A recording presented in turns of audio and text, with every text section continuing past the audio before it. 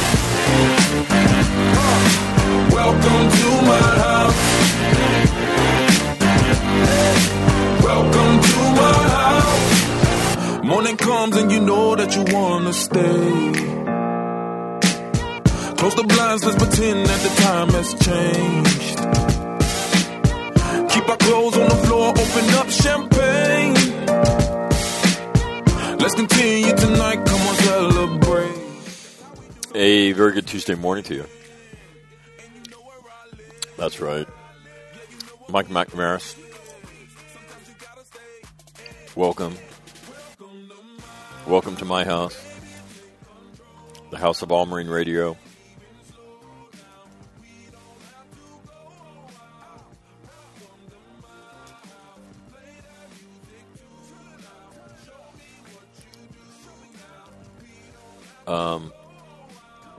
I thought I had a really good solution to a problem I created for myself.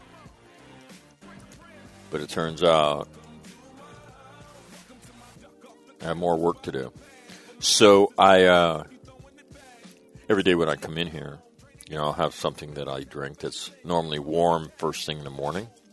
Supposedly that's good for your vocal cords. I'm not sure if that's true. But it is my habit.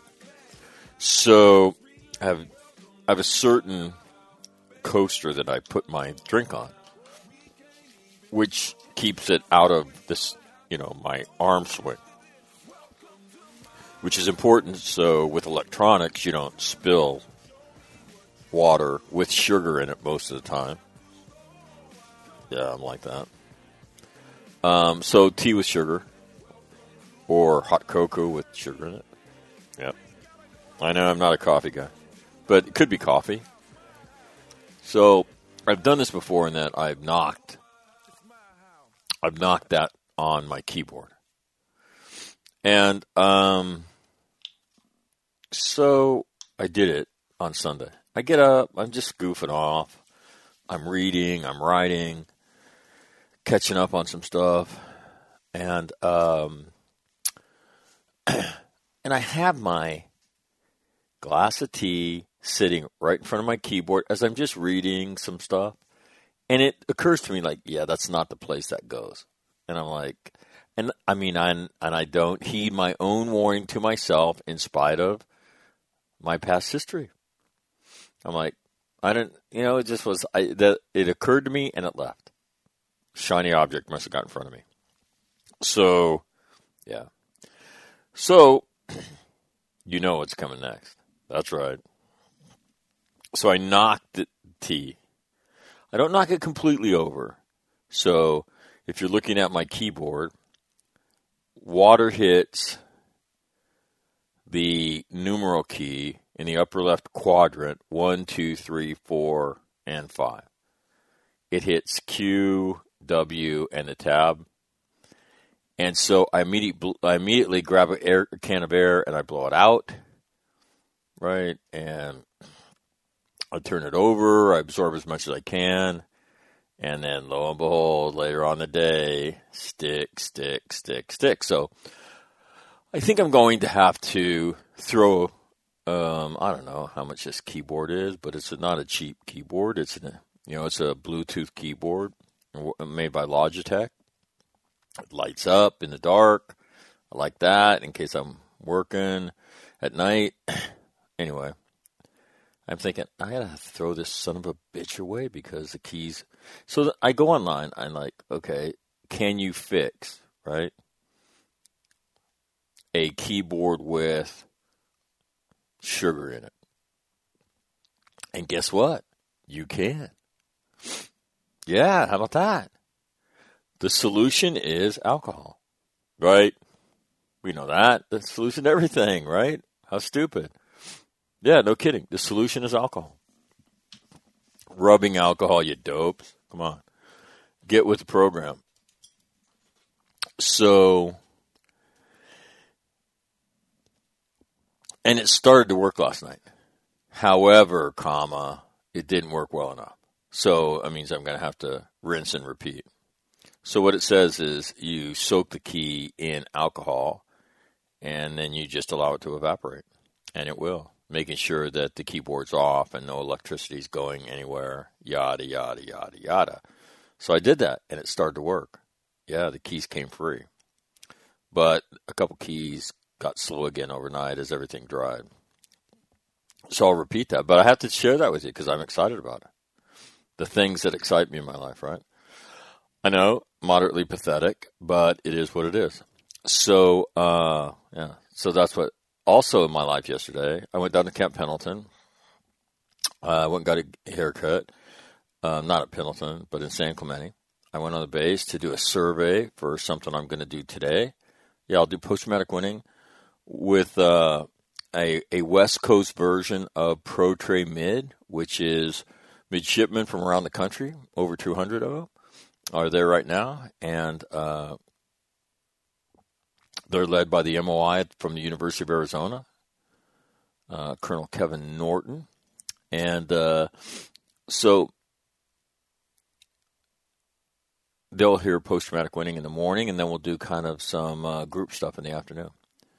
Yeah, so it should be really interesting. I'm excited about it. So anyhow, I go down there because we're going to do it outside. What? So, yeah. So I need to see where we're doing it, how this thing's going to work, because I don't like things to be disorganized. So when I get home, Colleen's not home. By the time I get home in the afternoon, Colleen was at the beach with friends, and she walks in, I don't know, maybe 5-10 minutes after I did. She walks into her bedroom, and she comes back, she says, "Dad, my carpet's soaked." I'm like, what? There's no water on anywhere, but I noticed some standing water in the backyard in a place where there isn't normally water. I'm like, what's that about? But I'm like, whatever. Not sure. So, sure enough, her carpet in her bedroom soaked. And I'm thinking, water through the slab? That's not, come on. So, and I mean soaked, not just wet. I mean soaked to the pad, gushing, stepping on it, squishing. And my neighbor comes over and he says, "Hey, you had water coming down, between our houses." And, so I came to the front door and nobody was home. So I went in the backyard and yet a hose broke. Bigger than snot, man. I go up in the back. I step on a hose. While we were gone, a hose that had water tension on it. And then it had one of those things that you can spray at the end of it. Yeah. It busts. And wouldn't you know where it busts? It busts and the stream right into Colleen's room. Yeah, through a screen door. And she normally doesn't open the screen door, doesn't open her sliding door. She did because it was going to be warm yesterday here. Straight into her room and everywhere. Yep. So we wound up pulling the carpet, the pad, and everything out last night. I have to tell you this. I was doing the graduate seminar, and the while I was on the graduate seminar, Colleen pulled all the carpet out and the pad. How about that? How do you know you raised your kid right when your daughter just mans up and yanks the carpet and the carpet pad out of there? So I got done expecting to come, be, going to do that, which for a grown-ass man, right? Not a big deal. And I walk out and I'm like, holy shit, girlfriend, that's awesome. Yeah, Colleen. So anyway, disaster. But so this morning I'm headed down to Camp Pendleton. And as you're listening to this right now, I'm actually teaching post-traumatic winning.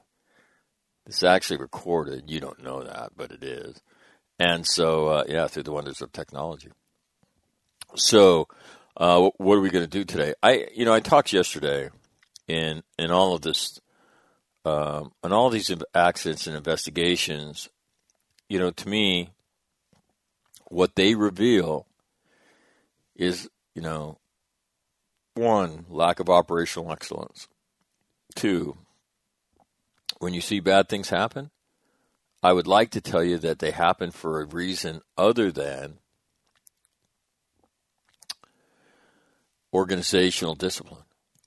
But the fact is, when I look at these things, that's what I see. People that don't read orders, people that don't read, or they read them, and maybe they just don't execute them. Maybe they read the orders, but they just didn't do it. And so the answer is somewhere on that unacceptable spectrum. If you're going to be an organization dedicated to excellence, you better be excellent, and part of excellence is safety in these cases. You can't be ready to fight tonight if you don't train hard. You can't train hard if you can't train safe. And if you don't have the professionals that are committed to that, right, really bad things happen. The Marine Corps has never had an accident like it had with that AAV in the AAV community, ever. So what I'm going to tell you is you begin to put all these things together, these terrible things that happen. And as I quoted him yesterday, as F-18 man said yesterday, told me, this stuff's not Swiss cheese model. This mechanical 1 in a million lined up with this 1 in a million lined up with this. It is not that. It is a lack of operational discipline. Not doing the things that you are supposed to do when you're supposed to do them and doing them that way every time. And you want to know why those habits don't exist? Because we don't devote time to that stuff anymore.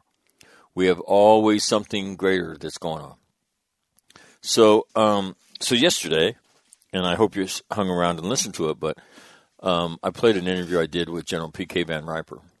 And if you didn't listen to it, you should. All you got to do is, type his name in, Van Riper, and you'll see an on discipline interview with him. Today you're going to hear General Mattis's version of that momentarily. And these guys were more than willing to come on, the program and talk about, their thoughts on discipline after General Furness started a discussion that he was ridiculed for. And that was when he said, hey, we need to be more disciplined. How dare he? Bottom line, he's absolutely right. Bottom line number two, he's one of the few general officers that would say that in public.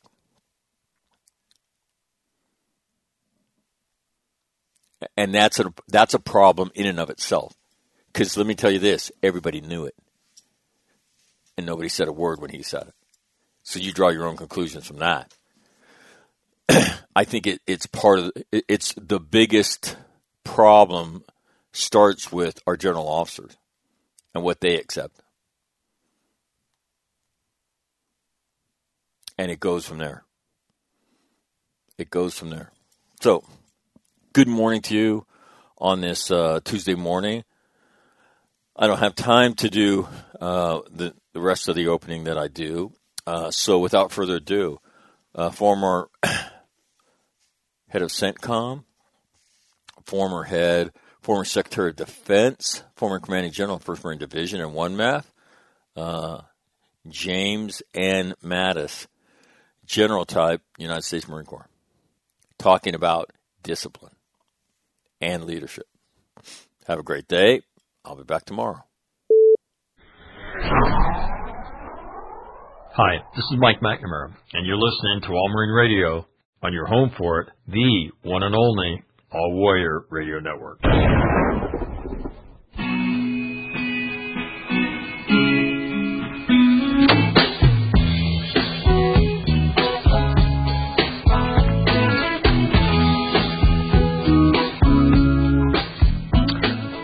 Special edition of All Marine Radio, continuing the series that we started doing on discipline called On Discipline of All Things. And we've had General Van Riper, we've had General Halick on, and now joining me is a name that's familiar to everybody if you know anything about the Marine Corps, and that is former Secretary of Defense, former Commanding General Central Command, and I know him best as a Commanding General of the 1st Marine Division, where I work for him, and that is Jim Mattis.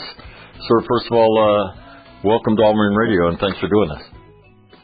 Well, happy to be here, Mac. Always my first love is the U.S. Marines. So we're gonna. I think what's important about these interviews and what I love about them, and what the Marines that write me about love them, is they get to hear the why behind people's thoughts, and so we're gonna walk down the same path that we did with General Van Riper and General Halick. So and that starts with you're born and raised where?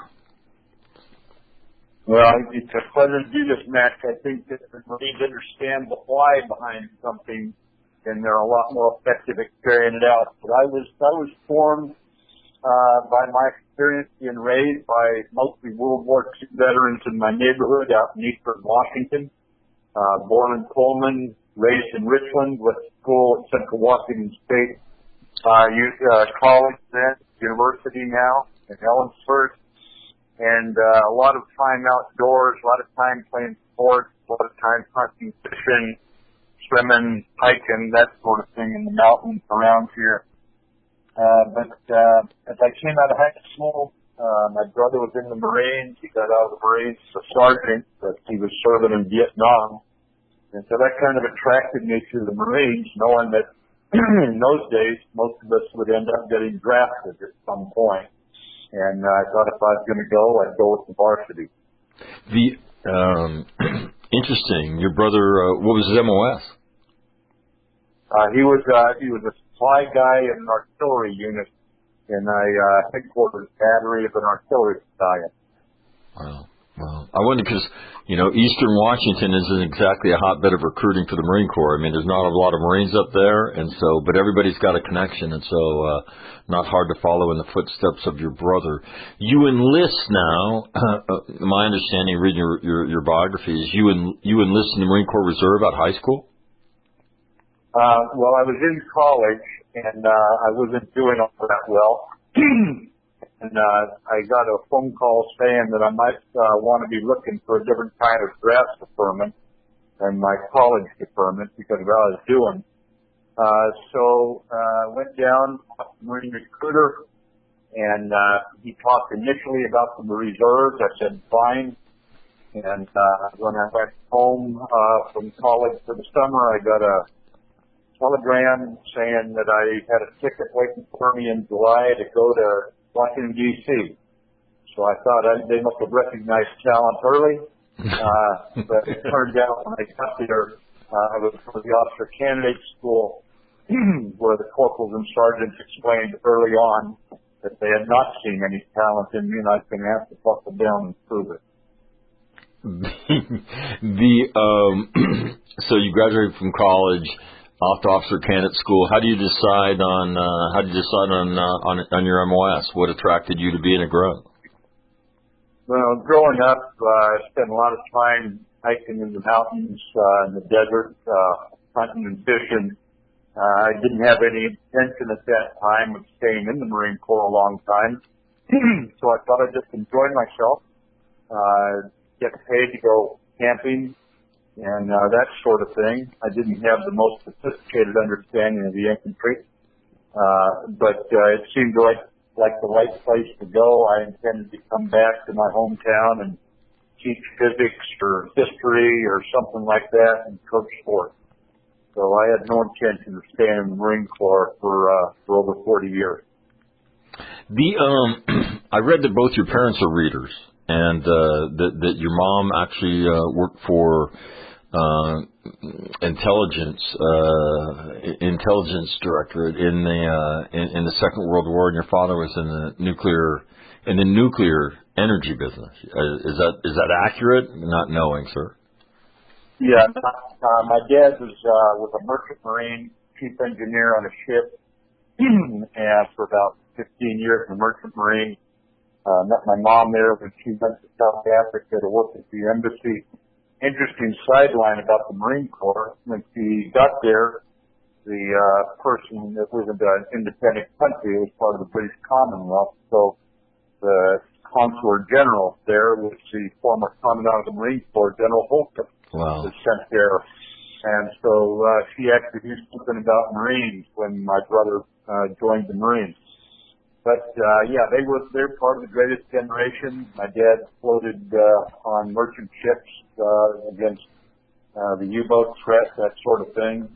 And my mom was actually in the first tranche of people who went to work initially in the Pentagon before she was ordered to South Africa to the Defense Attaché office.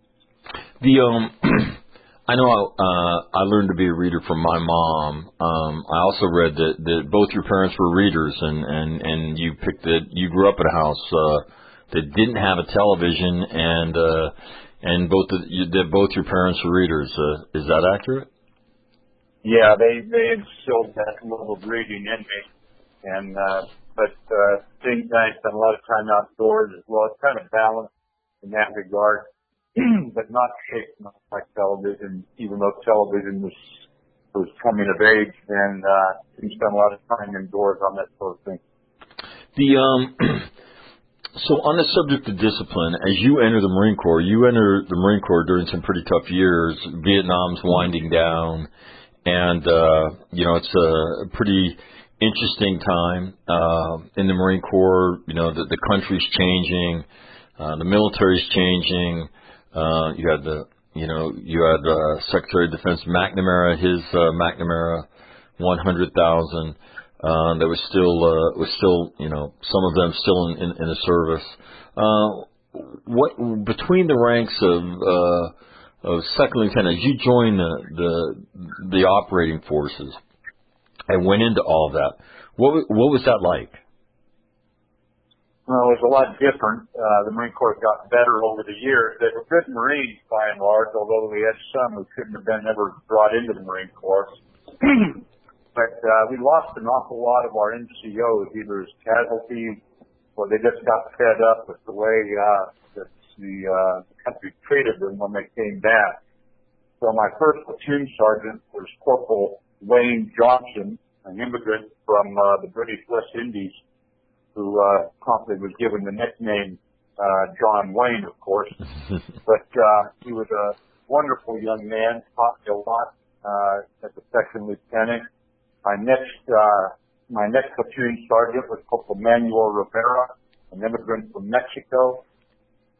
And again, strong NCO, could make, just like Corporal Johnson, he'd get 40 Marines falling out ready to go to the field. Without 1 ounce of guidance from me, squared away. They had the right gear. They're ready to go. My next platoon sergeant, finally I got a staff sergeant that gave me bragging rights at the officers club. Staff Sergeant Remy Lebrun from Quebec, Canada. So these were the young NCOs, Staff Sergeant, even Staff Sergeant Lebrun, looking back on it, pretty young, only 28, who put their thumbprint on me. Infantry officers are largely shaped by the NCOs, of course, and I just had this. I was bred from my first days under then OCS Staff Sergeant Collier and Gunnery Sergeant Dudley. I still remember them very clearly. These were the people who put their thumbprint on us, the Vietnam veterans who knew that we would be tested someday, and they broke no nonsense. They were hardcore guys, but they were hard on the issues, not hard on their people. They were actually, in their own way, some of the best coaches I've ever seen in any sport or field. So as I went up to lieutenant, first lieutenant captain, I was on recruiting duty, and I saw the Marine Corps switching from the draft years. We went all volunteer. Hard to get good quality people the way the military was looked at. And so we went through tough years, and eventually the Marine Corps became the most successful of the recruiting services, bringing in top quality people that we see today. But I saw all that transition in those days, and of course then General Gray coming in and turned the Marine Corps into an operational and tactical virtuoso based on the discipline of maneuver warfare, where you delegate more authority to young people to make decisions, juniors, and seniors give broad guidance and then support them. But it takes a more disciplined force to operate like that, or you'll just have helter-skelter on the battlefield. So I saw the Marine Corps from basically second lieutenant through major go through these metamorphoses, all volunteer. They're much more tactically capable through the 29 Psalms that we overall put through, and eventually saw it all come together there as a lieutenant colonel commanding a battalion in Desert Shield and Desert Storm. Hey, sir, I want to ask about that period, and that, General Barrows, I mean, you talk about guys that are in the pantheon of heroes for Marines, but his decision as a commandant and the expeditious discharge and all that he put in, I mean, obviously your lens has changed as, as you went through the Marine Corps and then ultimately at the Secretary of Defense position. When you look at that now, a decision like that, I mean, that was not a small that decision was not a small decision, and he took a fair amount of grief for it, proposing it, and didn't get a whole lot of support from the general officers of the Marine Corps relative to it. When you think about that decision now, you were part of the Marine Corps then. Talk to us about what that was like when you all were going through that. Yeah, and we experienced it, and what it did was immediately make clear that if someone didn't meet Marine Corps standards, they'd be gone. And so they cleaned up the ranks. They also changed the way we were recruiting. Xerox Corporation had purchased basically a sales team that changed the whole way the Marine Corps looked at what kind of people we wanted to attract. And it raised the standards, but also everybody in my chain of command was 100% on board. This is from captain and lieutenant colonel, every general. It was just a breath of fresh air to get rid of the ones that didn't belong there and change the recruiting so we didn't continue to bring in guys that sometimes judges wanted off the street or something like that. So it was very much embraced, coupled with General Gray's focus on war fighting. It restored the Marine Corps to its legendary purpose, and that is to be able to fight and fight well.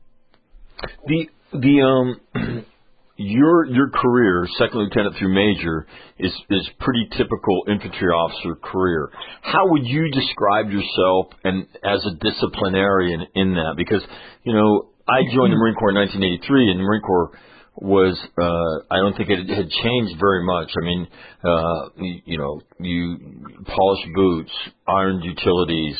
You were on time. The staff NCOs, they kind of ruled the roost, and the violence in the Marine Corps had largely disappeared.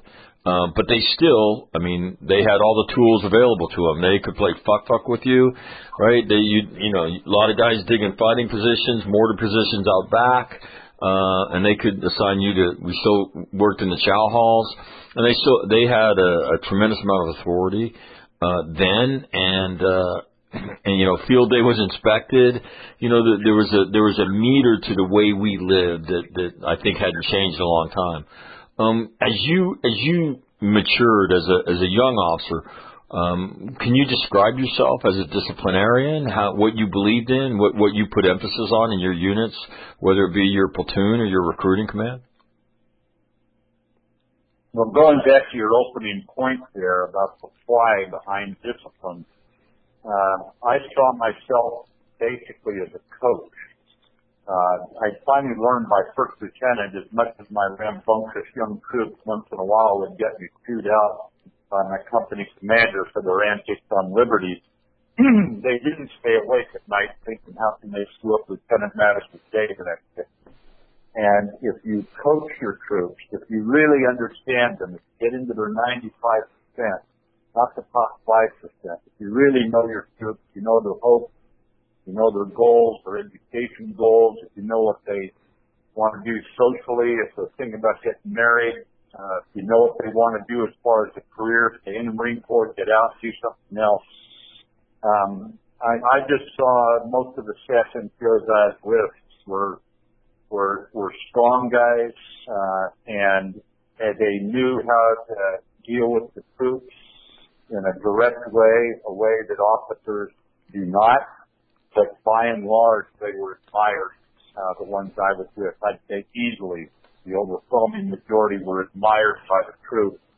And I thought the Marine Corps by the early 80s was now on the right track. It had a long way to go in terms of getting the right equipment, the light armored vehicles, the better infantry gear, but all those decisions had been made, and now it's a matter of budget, training, and changing the education to embrace maneuver warfare. Certainly after those first 10 years of active duty in the early 80s, I had seen the Marine Corps just change enormously in a positive way, and it was on the right track. All right, you take over 1st Battalion, 7th Marines, and as part of Task Force Ripper during the Gulf War, you guys essentially lead the 1st Division into Kuwait City. How did going, and this is your first experience in combat, how did that experience of preparing, of executing, and coming home, how did that impact your thoughts on discipline? You know, had the things that you learned up to that point, did you believe that they prepared you for everything that wasn't going to happen in front of you organizationally, and did it see you through to Kuwait City? Did it see you through coming back? And then I want to talk about the attitude of Marines, this whole, you know, garrison's chicken shit, and the only thing that really counts is combat when you guys came home, because this is a cycle that the Marine Corps and the Army and everybody goes through. Talk to us about how that first experience, did it change you? What did you take away from it as a leader, and your thoughts on discipline relative to it? Yeah, my battalion was up at, we were out in 29th Assault Station there, of course, so we had a lot of live fire training. We could always have ammunition. There was never a limit on that because units didn't use their full allotment for the CACSs, the tests that we used to do out there in the desert. We just go clean their ammo and sign for it. So we were pretty good with small arms, pretty handy with all the weapon systems in the battalion. We got over to the desert, during Desert Shield. We had just come out of Mountain Warfare Training Center, and we were in very good physical shape. We were training 6 days a week out in the desert, sleeping on the ground the whole time, seldom had showers, that sort of thing. Heat was upwards of 120 degrees when we first got there. Many of the men lost weight. We all lost weight. And the discipline standards were such that at night you could not see, I think when time was beefed up to over 1,250 troops, sailors, Marines, and Kuwaitis, who were all embedded in the unit. But at night you couldn't find that unit right in front of you on the desert floor, unless you had NVGs. There was not a light stone. Every vehicle was covered with a candy net. HGOs ensured the men went everywhere with weapons and their combat gear. It was a very, very effectively run unit. Not thanks to me. I just got the kind of junior officers and NCOs that had When we went into the fight, it had been anticipated we would take very heavy casualties, hundreds killed and wounded, breaking through the two obstacle belts, plain trenches and minefields. We got through the first one faster than any of the ones we had done in training 6 days a week as we practiced it, and from Met company commanders to the lance corporals who ran the armored bulldozers to fill in the trenches. we rehearsed it until we could do it in the dark. And when we broke through, we lost some men wounded, but it was the first and last time I would bring everybody home alive from a fight. If the enemy had our weapons and they had, and we had their weapons, the discipline of the battalion would have resulted in the same outcome. We might have lost more troops, but the fact is, it was the discipline and the confidence the Marines had in each other when we were ordered into those minefields, that we opened those minefields faster under fire in combat than we did in training. So it's a very, very disciplined unit. And coming home, it was a little bit like after World War II, I think, because if you read Fehrenbach's book about the Marines in Korea, he talked about how well disciplined they were. So that's the Marine Corps that came out of World War II, and there was no sense that garrison is chicken shit. The Marine Corps focused on war fighting, and if you read that book, you realize how the Marines got out of Chosin Reservoir more based on their discipline and the leadership of the NCOs and officers than anything else. Having come out of Desert Storm with so few casualties, having refuted those who said we were going to lose hundreds, it was a clear win for the discipline. And you can't say I'm going to be disciplined in the field but not in garrison. If you show me a unit with a lot of drug use, with DUIs, sexual harassment, I'll show you a unit that doesn't have good fire discipline, doesn't have good light discipline, and probably has a lot of disciplinary problems as a result. You either lead a disciplined life or you lead an undisciplined life. You don't turn it on and off. Human beings aren't built like that. And so I didn't say that when we came back from Desert Storm because it was so compelling that we brought everybody home alive in my time. Matter of fact, the NCOs gave me a little statue of a Marine, and it only had one thing on it: thanks for bringing us all home. So everybody knew how that had paid off, and I did not see degradation in discipline coming out of Desert Storm, which is good considering 10 years later. Lead Marines again into a fight that we hadn't anticipated in Afghanistan. You know, sir, it's interesting in this whole discussion that General Furness kind of lit off out of the 2nd Division about discipline in the Marine Corps, that, you know, if you read Sledge's second book, I think it's called Combat Marine, and it picks up his story after they leave, 5th Marines leave Okinawa and they go to China, and he winds up in Beijing, and they fall into, they don't go back to live in the same buildings, but they go live in where the same, you know, with the legation, where the foreign troops were quartered and whatnot, and they fall back into that routine of spit shining, of, you know, parades and uniforms and things like that. And he doesn't mention a whole lot about people talking about it was chicken shit.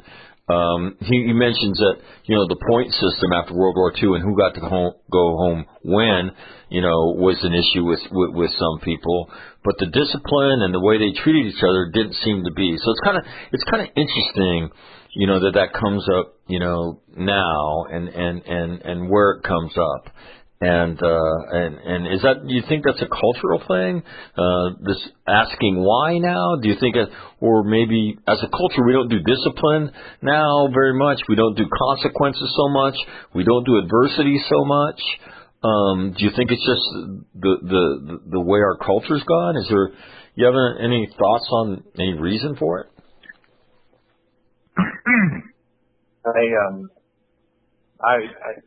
It's all about the coaching, and if you have NCOs or junior officers, and those are the ones whose social energy actually animates the troops, wins the respect. Your rank is given to you by the Commandant of the Marine Corps, Secretary of the Navy, but your troops will determine if you're a leader or not. And I used to wonder sometimes, why was one unit in combat, one platoon in combat, worth a company when they were in a fight? And it took a long time to figure it out. But I found that there was something beyond trust and respect in those units. There was trust and there was respect. And you find that in most well-run units. That's not unusual in the Marine Corps. But there's also affection. And I'm not talking about popularity with all the favoritism that comes with desire for being popular. That's a bunch of crap. But true affection, like even when people are dropping around you, you know that people will hold. And I think that the kind of leader that sets the conditions in a unit for that affection to grow creates a unit that the enemy cannot stop. They can shoot it down. I remember at one point as a 2-star in Anbar Province, I had 29 sailors and Marines in my jump CP command post that went everywhere with me. Vehicle operators, gunners, communicators, aide-de-camp, intel, corporal, that sort of thing, corpsman. And in a period of 4 months, 17 of those 29 lads were killed or wounded around me. And I'd walk out each day, and even bandaged up, there they'd be, ready to go again the next day, as we tried to hold the line there. It was a very tough time there in 2004 in Anbar Province, Fallujah, Ramadi, Alpine, you know the names. And my lieutenant had been badly wounded, evacuated, so I had a gunnery sergeant for my aide as a 2-star. And he was a communicator. He was harder than petrified woodpecker lips. But every time we went out, there was a rehearsal. I'd told the troops, you can bounce a check at the PX, and your first sergeant's going to kick your ass, and he's going to make you take a balance in your checkbook course from MCI. But I said, he'll handle that. But if you ever take a unit on patrol that you didn't rehearse ahead of time, actions on enemy contact, you're going to get court-martialed. That's what was important. And that gunny put them through their paces each time. I remember once he's walking up to one of the wounded guys that we were pushing onto a stretcher. He's a young guy. He's very painfully wounded. He wasn't badly wounded. It's going to be okay, but he's going into shock, and you can see it. And the gunny comes walking up, and he says, man, you sure screwed up your health record this time. he was seen as a guy who was just harder than petrified woodpecker lips, and there was no slacking off on discipline, on which way weapons were pointed, on weapon cleanliness, on who fired and who ran forward and that sort of thing. He was by the book. But the book has been written in a lot of combat fights. And when you have people like that around, the troops loved it, to tell you the truth. They thought the world of him. And it was, as a result, that kind of discipline and that kind of understanding, knowing the toughest guy in the unit is your leader, is the gunny. And by the way, he's on your side, he's your coach. He's not anti-you, he's trying to keep you alive in the toughest circumstances. And if you don't do that in garrison and peacetime, you don't just turn that on. You don't just develop that with someone who's grown up through the ranks and looking the other way when people don't meet standards. Sir, I working for you, I watch those guys every day, and they loved doing what they did, and it was dangerous work because the CG he got around the battlefield, and there were obviously people looking for he and his PSD, and those Marines were fired up every day, and I mean General Mattis went almost every day. I mean when he took breaks, he didn't take them for himself. He took them so that other people would have a bit of a break. His guys would have a bit of a break. But those guys were hard-working, great Marines, and they all flew out with you when you left. And that was they were. But I mean, they were so proud, and the gunning. I mean, you're right. I mean, he rode them hard, and you know, you relate that affection. The book, Fehrenbach's book, This Kind of War. For those of you listening, if you've never read that book, write that book down. It is one of the great books about discipline that you'll ever read. Right? When other people were not prepared, the thing that kept the Marine Corps prepared was discipline, and the way they were able to get to the fight and fight. Not at Pusan and then do Incheon and then up to the Chosin, but and the legacy that some of those guys, the story that they wrote is unbelievable, and and that affection thing comes through in the book, the way they talk about each other. I know I wish I could remember off the top of my head. There's a quote by a chaplain, and he says these Marines have a pious sense about them. Their loose sense of public property aside, they are convinced to the point of arrogance that they are the most ferocious fighters.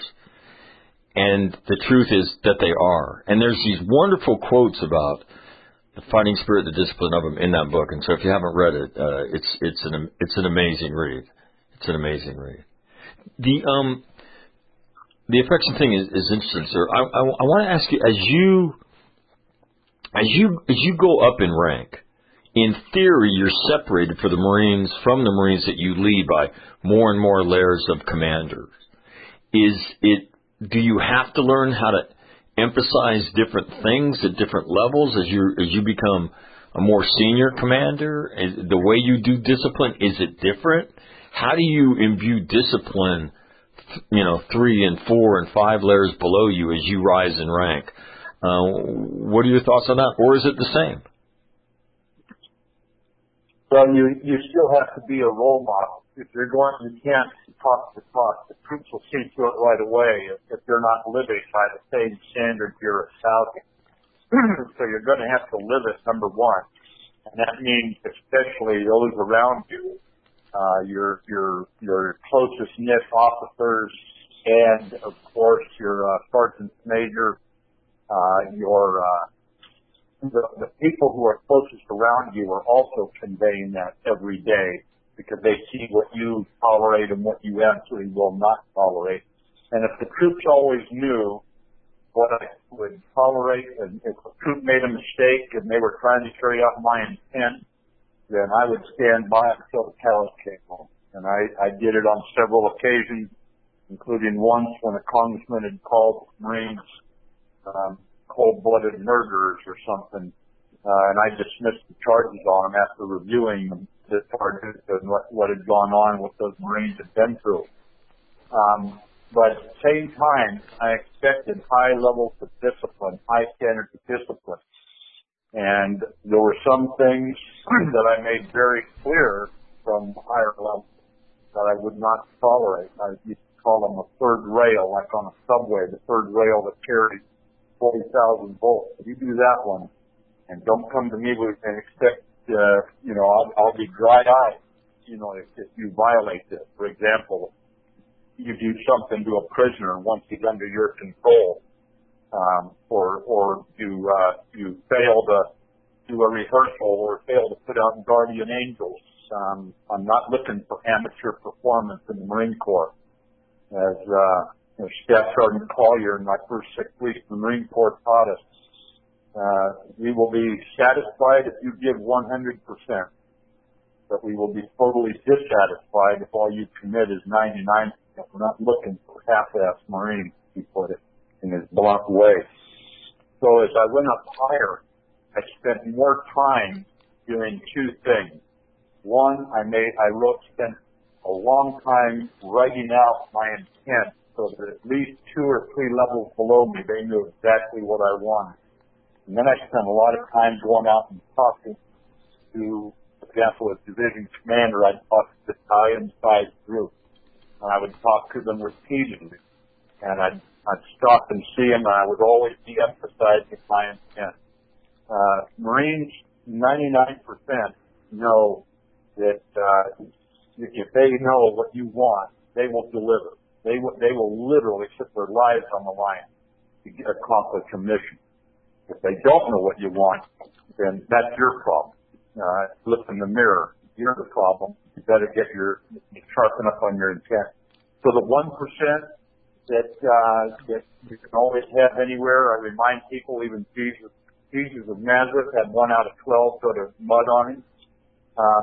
Those guys were going to have to be dealt with by the NCOs and officers. And that's what makes the Marine Corps a disciplined outfit. You're held accountable for your actions.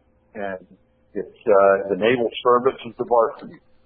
You run your ship on the rocks, you get your unit in trouble, you fail to carry out your duty, and the gunnery sergeants and first sergeants, the captains and lieutenant colonels are not there to help you through your midlife crisis.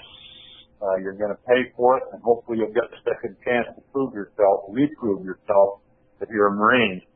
But amateur performance is anathema of the Marine Corps. We're not interested in a lack of discipline or a lack of physical fitness, a lack of tactical cunning, or someone who can't keep the faith when things go wrong. Like one of the toughest things I had to do was pull Marines out of Fallujah. After the first battle of Fallujah, when we were ordered to pull back and negotiate. And I didn't want to go in the first place in that manner. And then once in, I didn't want to stop. And the Marines kept the faith coming up. They didn't suck their thumb. They didn't act like a victim or get cynical. I still remember one slow-talking saw gunner had a camera pushed in his face from a major news organization. And he was asked, gosh, this must be terrible. You lost some of your friends going into this city. It must be terrible. You must feel terrible. You must feel very depressed. He's a slow-talking kid from Johnstown, a blonde-haired kid, filthy, dirty. And he just looked into the camera and said, doesn't matter, we'll hunt him down somewhere else and kill him. Completely undistressed by this. And it just shows that the Marines who are disciplined, who believe in themselves, believe in their chain of command, no enemy can stop us. Even when there's a strategic mistake made, we can turn that around and go right back in and hunt them down to keep it and kill them somewhere else. So I want to ask you. I want to follow that line about being a senior commander.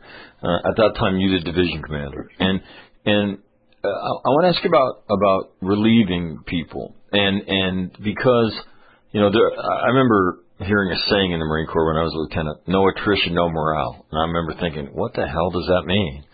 And what I learned that it meant was that, the people that are non-performers, wherever they are, they've got to go for 2 reasons. One, it's the right thing to do. 2, other people have to see that if you don't perform, right, you're going to get the express ticket. You're going to be relieved, and you're going to go someplace else. And that is good for other people to see that. And I would tell you that, in my opinion, the good performers are always the good performers. The middle performers that fought and led under the Blue Diamond in the year that I was there in 2004, part of it working for you, the middle performers were scared shitless of you. Now, you may quarrel with that, but people would call and say, "Hey, is the CG headed this way?" Or you'd pick up the phone to warn somebody that you were on your way. "Hey, so-and-so, chaos is Oscar Mike to your position right now."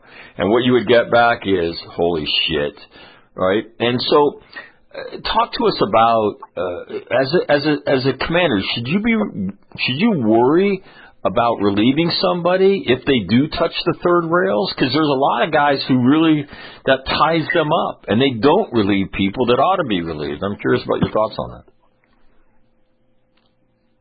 Well, you have to look at whether or not you coach them properly. Did they understand clearly what was needed? Are but a more senior. Obviously, I was much tougher in terms of my expectations on senior NCOs than junior, on field grade officers and company grade. I made more than my share of mistakes, but there's a big, big difference between a mistake and a lack of discipline. And once in a while, you had to recognize, combat takes the veneer off us and reveals a character. Close combat does. And I think that sometimes people do not have it in them to order troops against an enemy, knowing some of their lads are going to be killed. It's a tough thing. We don't talk much about it, but sometimes I had to remove people because they just hated to lose their people, and I respected that. Not that I knew I couldn't expect them to do something that was beyond them emotionally take on board. But by and large, if it was a lack of discipline, that's very, very easy. That didn't cause me a moment's hesitation. And we probably, in the naval service, we continue about the same levels of relief year in, year out. We do relieve more people than some of the other armed services. But I think that the most important thing when you look at this is determine, was this a lack of discipline or was this a mistake by someone trying to do their best? Was it a mistake by a lance corporal that you wouldn't tolerate a gunnery sergeant because you should have known better? But you have to first of all discriminate between a mistake, an honest mistake, a young guy in his first enlistment or a lieutenant, fresh out of Quantico and the year of training he's been through by the NCOs there before he ever stands in front of a platoon. But we all make mistakes, and I've made more than my fair share. And every time I made a mistake, all the way through, it seemed like the Marine Corps promoted me and accepted those mistakes were the bridge for me learning how to do things right. It didn't mean I didn't get chewed out for it, but it was never fatal to my career as I was modestly successful in the Marines and since then. So I think you just have to be careful. If you want to build stuff in a unit, you can't be afraid of making mistakes. But a lack of discipline in the naval service is not a mistake. That's a choice, and that's a very bad choice for a Marine. So I want to ask you about your personal leadership style, because on a couple occasions, as your staff sec, you orchestrated through me the discipline of officers and senior staff NCOs. And if I could describe that for people, and I won't do it in detail, but if I could describe that for people, I would tell them, as I stood against the wall and you read, non-punitive letters of caution, whatever they ultimately got issued, I remember thinking to myself, thank God I'm not standing in front of that table. And because I would describe it as your fury, came through loud and clear. And then when you dismissed them, in every occasion, I remember then I would order them, when I give the command that you're dismissed, you will double time back to the CG and form school circle. And then you did a 180. You shook every one of their hands. You asked them about their families, and then you challenged them to be better. Talk to people about that part of that. A lot of people don't see that I had the privilege to be a part of. Talk to people about that. Your personal style of not only being hard on people, but then turning around and being compassionate, and then challenging them to be better. Well, if you don't love your Marines, then you really ought to get out. The only reason I stuck around that little paying outfit 40 years is for the absolute pleasure of serving alongside cocky, rambunctious, disciplined, selfless, unbelievably selfless young Marines. And the infantry got its name, infantry, young soldier. And I enjoyed being around them. And in the military, it's all about the team. And so if you don't know the team players beyond simply their rank and last name, you don't care about them deeply.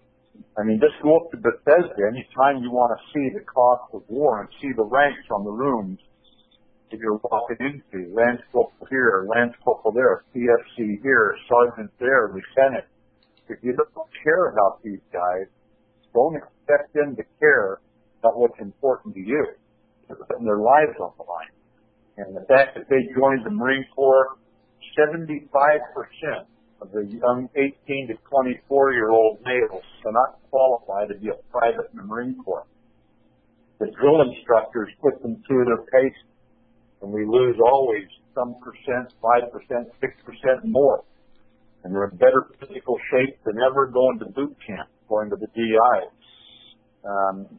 So by the time they get out to the fleet, if they're not performing well, generally you'll find there's something wrong for the young guy at back home, or he was brought in on a Friday of a 3-day weekend, didn't know anybody, fell in with the wrong crowd, and right away starts going to crap or something. So find what the problem is. I've not found Marines unwilling to do what needs to be done. They do like to know why they're doing it. But that's what's called commander's intent in maneuver warfare, whether it be field day in the barracks or going on Libo or going across the LD against an enemy dug in the Helmand River Valley. So this is all part of making a Marine Corps where the bonds of trust are so tight that no enemy can break them. And that enemy can be drug pushers at the off-base bar. It can be any number of things that can take a Marine astray, especially in a society such as ours. And so you've got to have strong bonds, and I believe those bonds will hold everybody together in a positive way. Discipline is not about some martinet marching people in for court marching.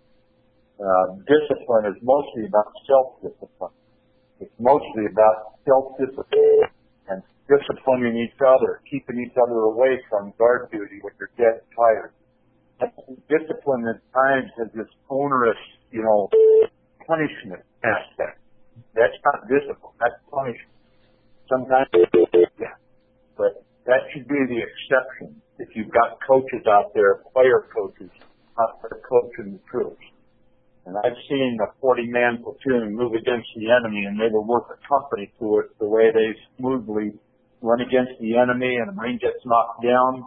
Another Marine's on him right away until the foreman gets there, while the rest of them keep moving against the enemy, and they're just smooth going against the enemy. That's a disciplined unit. It's got a lot of trust in each other, and I won't let each other down when the chips are down. Did you spent a lot of time as a brigadier general and also as a major general in contact with the enemy. Task Force 58, the 1st Marine Division, both of the march up, and then 2004 in Al Anbar. Did that change the way that you thought about discipline? Did it just deepen your convictions?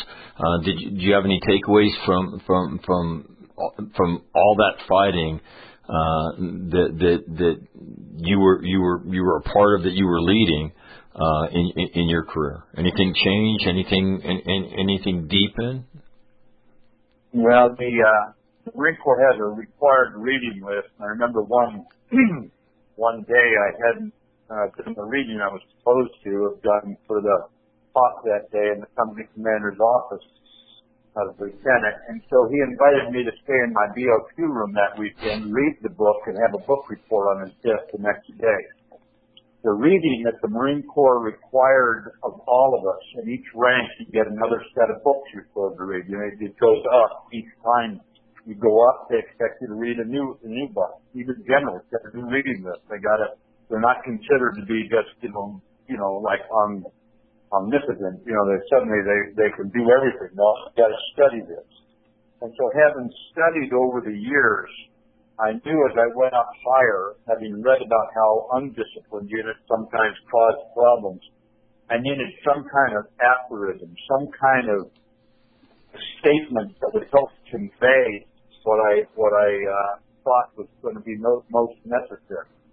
And that's where no better friend, no worse enemy from a dead Roman general from a couple thousand years ago. I used first do no harm. I told Marines that in order to kill a terrorist, you have to shoot across a crowded marketplace with women and children. Don't take the shot. Hunt them down another day and kill them. But first do no harm. What would you do if somebody shot and killed your son or daughter, your wife, or put one of them in a wheelchair? Don't create more problems. And I drew that one, of course, from the first do no harm, from the physician's oath, the surgeon's oath, right, from antiquity.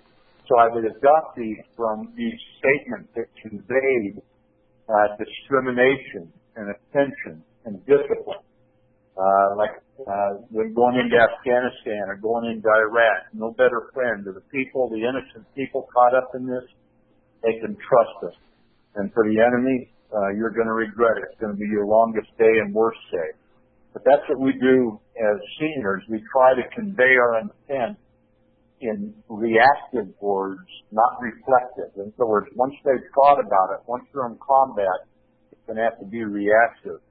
And so as I went up higher, I tried to use these kinds of guiding tenets that would unleash the Marine combat capability that makes always done with understanding that every battlefield is also a humanitarian field, and it takes discipline to do the right thing. Always has in the good units, and in the bad units, I'm both fighting them. I watched Marines on one occasion go to an undisciplined enemy unit, and it was almost sickening the way they killed them. The unit didn't know how to fight its way out of a paper bag, and the Marines were highly effective as they moved through like a killing machine. And the whole difference, I mean, they had rifles, they had machine guns, they had RPGs. We had rifles, we had 203s, we had machine guns. The difference was the discipline and the NCOs. Combat's always exciting at times. If you have good NCOs, the outcome isn't in question. So I saw what disciplined units under good NCOs should do. Hey, sir, when these things, the way you chunked really, I would say complex concepts into those short phrases, was that part of you thinking about how do I convey these continuing actions that involve discipline? I mean, they're fairly complex. I mean, no better friend, no worse enemy. That's a pretty long paragraph. Were you to write it all out? Was that a conscious thing you did? Did you ever go to any advertising and classes or anything like that? Because it's called intellectually, it's called chunking information, and first do no harm, right? Short phrase, but there's this whole hour-long PME behind that. Did you do that consciously? Those things in order to chunk those complex concepts into small things that Marines could remember? No, I didn't. The Marine Corps required us to read. They expected us to learn. You've got to learn this, because if you don't learn it, you can't just read history. You've got to learn it. You got to live in it. But if you don't, you're going to fill body bags with Marines if you learn lessons the hard way. I knew what would happen if our Marines weren't disciplined around innocent people. We would be creating more enemies, and I would lose more troops, because we were actually becoming the recruiting ground for the enemy. Right. So no, it was just stuff I drew from my reading mat, and that's why the Marine Corps expects you to read and use it. Change what you're doing. Use what you're learning and change it so your boys don't pay the price that you could have paid with simply a couple of hours of reading one night by learning how someone else dealt with a similar situation. one more question in your progression as a Marine officer, and then ultimately up to the position of SecDef. As you went to CENTCOM, sir, and at first you went Joint Forces Command, and then and with NATO transition, and then to CENTCOM, and then ultimately as SecDef. Did your view of leadership change because the lens gets much broader as you're now, presiding over coalition forces and NATO forces, and then as the Secretary of Defense, your lens gets much broader, and you see the Marine Corps as, a stripe or a layer in this mosaic. Now as you've been forced through other jobs to step back, did that change your view of discipline at all? Mac, I was formed by the Marine Corps, and the combat simply, at times, I can't say I fully understood some of the reasons for the Marine Corps' attention to minor things when I was a second lieutenant. But by the time I was a lieutenant colonel, I knew very well why they had put such emphasis on things that at times that seemed to frustrate me as a young officer. And now I understood how it actually did work, saying why what we needed were discipline, but not regimented Marines. In other words, we want Marines initiative. We want two qualities in young NCOs and petty officers in the Marine Force. We want initiative, and we want aggressiveness. Initiative and aggressiveness. So as you move up, those are the kind of things I look for all the way through being the Secretary of Defense. What kind of leaders did I want in the Pentagon? Because I wanted to do two things right up front. One is increase the lethality of our military, and secondly, increase the number of allies we have so that we, as the old Marine saying goes, if you go into a gunfight, bring all your friends with guns. And history is pretty compelling on this, so I still tried to build trust and build respect by paying respect to other people, to other nations, to other nations' armed forces, and at the same time make sure that I had a theme to my own leadership. And I adopted George Washington, which was listen, learn, help, and then lead. So again, you listen and really listen to understand them, make sure you understand them. And that's how you're learning about them. And then you help them, find some way to help them. Doesn't have to be big, but just something that shows respect. And then you lead. So listen, learn, help, lead. And that was developed in me from my Marine Corps reading lists and from what I saw. I had wonderful leaders. NCOs, junior NCOs. I mean, when your first two platoons start, instead of your 40-man platoon, are corporals, you learn just how good corporals can be. They're given the support and you listen to them. So, no, it's mostly just the Marine Corps. It didn't change much over those years at all. The concept of a peer fight, sir. I mean, it's been kind of interesting as the Marine Corps pivots to the Pacific and this discussion about fighting a peer. And one of the things that I did as I do this show and do interviews and one of the I interviewed General Neal and about a battle called the Battle of Getlin's Corner. And I'm not sure, but I think it might be the most decorated fight in Marine Corps history. Lieutenant Bobo's awarded the Medal of Honor, 4 Navy Crosses, 6 Silver Stars, and 3 Bronze Stars in a 5-hour fight up near the DMZ in, I think, March of 1967. And then I interviewed one of the squad leaders, and I really got interested in the fighting in 67, 68, 69 in Leatherneck Square when the NVA would come. I mean, and they would come and try to put our heads on a stick. And what it is to fight a peer. And can you undertake a fight with a peer if you're an undisciplined force? In Korea, as you read Fehrenbach's book, you see that with an undisciplined force, as unfortunately some of the American units were, not the Marines, it doesn't even take a peer to beat you if you're not disciplined. A crummy outfit, in terms of equipment and training, that well-disciplined can beat a disciplined unit that's got better equipment and that sort of thing. So, no, you can't fight a peer with an undisciplined unit. You'll lose, number one. You'll lose more people than you need to. Discipline is what separates the winners from the losers, is the bottom line. It's simply, once in a while you have people who get frustrated, and certainly our society is built on a lot of freedom, individual freedom. But on the battlefield, no matter how many Rambo movies you've watched, it's all about the team, and a team that's not disciplined cannot get the best out of its troop. Just can't do it. Sir, have you followed this discussion that's going on? It was interesting. I was talking to Chris Woodbridge, the editor and publisher of the Gazette, and he said, General Furness has lit off this pretty interesting, discussion, and it's been widely debated on different websites, and he said I've got a tremendous amount of input from Marines of all ranks about their thoughts on discipline.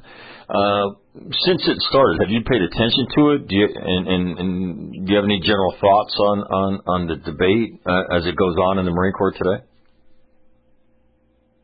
No, I haven't followed it closely. Not here back in my hometown on the Columbia River. But I would say that if a force isn't focused on combat in peacetime, if a force that's designed to fight and be ready to fight first, ready when the nation is least ready, if it's not focused on war fighting, then it's going to pay a price. Like none of us saw 9/11 coming, but the Marines were ready, and I sent them straight into a fight in Afghanistan when I was put in charge of the few MUs. So if anyone has read history, they'll know that there is no room for undisciplined units. I was reading about why in modern war, why a country thought they could beat another country, and they'd observed that the troops no longer saluted their officers. There were often fist fights over drinking in the forces along the demarcation line opposite them, and that their weapons appeared at times to be filthy. And based on that, a strategic decision was made to initiate a fight that cost a hell of a lot of troops' lives of that undisciplined units before air support and other more disciplined units brought in, maneuver units were brought in to restore the situation. But it was interesting because the nation that started the fight knew they weren't as good as the other nation until they saw these signs of lack of discipline. Frankly, I'd love to fight an undisciplined enemy unit because they're so easy to kill. You don't lose as many of your own men when you do it. But the idea that there would even be a debate or a discussion about discipline. Now, let me just caveat this by saying it's not bad to have the discussion so long as it's guided by wise senior NCOs and officers explaining the reasons why we do things the way we do them. Why you have to get little things darn near perfect if you want to get the big things even half-ass right.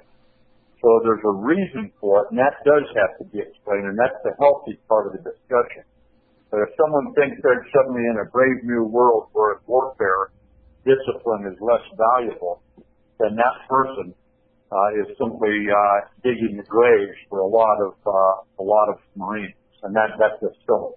There is a difference between discipline and punishment, and sometimes that is not made clear. Discipline is self-discipline, doing the right thing whether someone's around or not.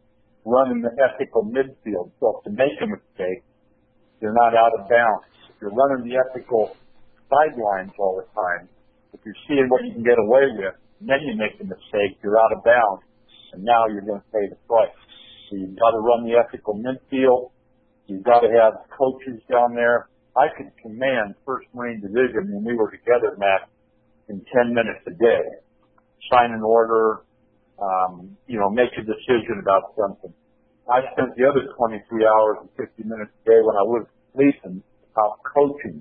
And I was oftentimes coaching the need for standards and why we don't get sloppy. And we had something painted on the exit sign or at the exits of all the FOBs. And it said, complacency kills. And complacency is where discipline starts breaking down. And that's for me to have a discussion about that. The Marine Corps is supposed to be the varsity. That's the kind of thing you do when you're in 6th grade. It's discuss whether or not you need discipline in the unit, not in the varsity. So you've been very gracious with your time today, and I want to thank you. I have 3 more questions for you, and they're easy ones. Well, the first one's a general. This is the general question. What about discipline? Have I not been smart enough to ask you that you want to make Marines, other military leaders, civilians that'll listen to this?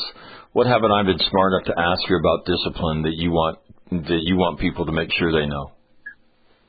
Well, I think you've covered it well with your questions, Nash, and hopefully my answers have been somewhat helpful in understanding this.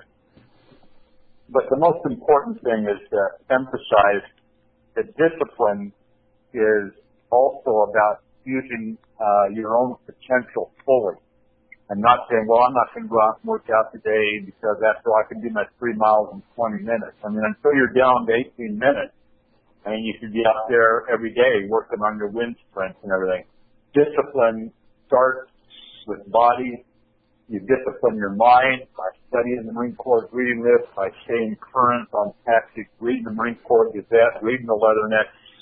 And then spiritually is just as important. The spiritual side, the emotional side, whatever you want to call it, wherever you get your spiritual strength, that should be something you share with each other. And if you do this, the need for external discipline goes down because you're disciplining yourself. And the difference between a man and a boy is a boy often needs to be disciplined. A man is setting his own standards, and his standards are higher than those of his community or his Marine Corps or of his colleagues, wherever he's at. He's not interested in someone else's standards. He's going to set his high enough that he's an example, and he doesn't have to look over his shoulder to see if someone's coming after him. So I just leave it there. All right. I'm sure everybody's curious. What are you doing these days? Well, I'm spending time at Stanford University, and I'm talking to young people in various locations about how to come together as Americans and make sure that where we may agree or disagree on something having to do with politics, we still show respect for each other and we listen to each other, recognizing that there is truth in everybody and we can disagree on some things. But let's remember pluribus unum that's on all of our coins, out of many one, that we're all Americans, and let's keep the faith with each other in these times. All right. And then finally, I know I saw a press release that said your book was going to come out here in the middle of July, but we were talking earlier, and that's been pushed. That's been pushed to the right into September. Yeah, it'll come out the 3rd of September, Matt. It was I gained a lot from my reading, so I thought I'd put some of the lessons I've learned into my own book and put it out there and see if the junior NCOs and junior officers can learn from mistakes I made along the way, and the same way that I've benefited reading from other people's experiences. I hope this is of some value to our young Marines. Well, I'm sure it will be. The title is Call Sign Chaos, Learning to Lead, and with a writer that everybody who reads Marine stuff will know, with Bing West. So looking forward to it. It comes out in hardback, ebook, and audiobook format here in September. So certainly I look forward to read it. So maybe you can come back on and talk about it after it comes out. Well, thanks, Nick, for having me on, and all you young Marines out there, you keep faith and Semper Fi. That is General James Mattis, United States Marine Corps retired, on another installment, the third installment of a series that we call On Discipline here on All Marine Radio. Don't touch that dial. More of All Marine Radio coming up next, right here on your home for it, the All Warrior Radio Network.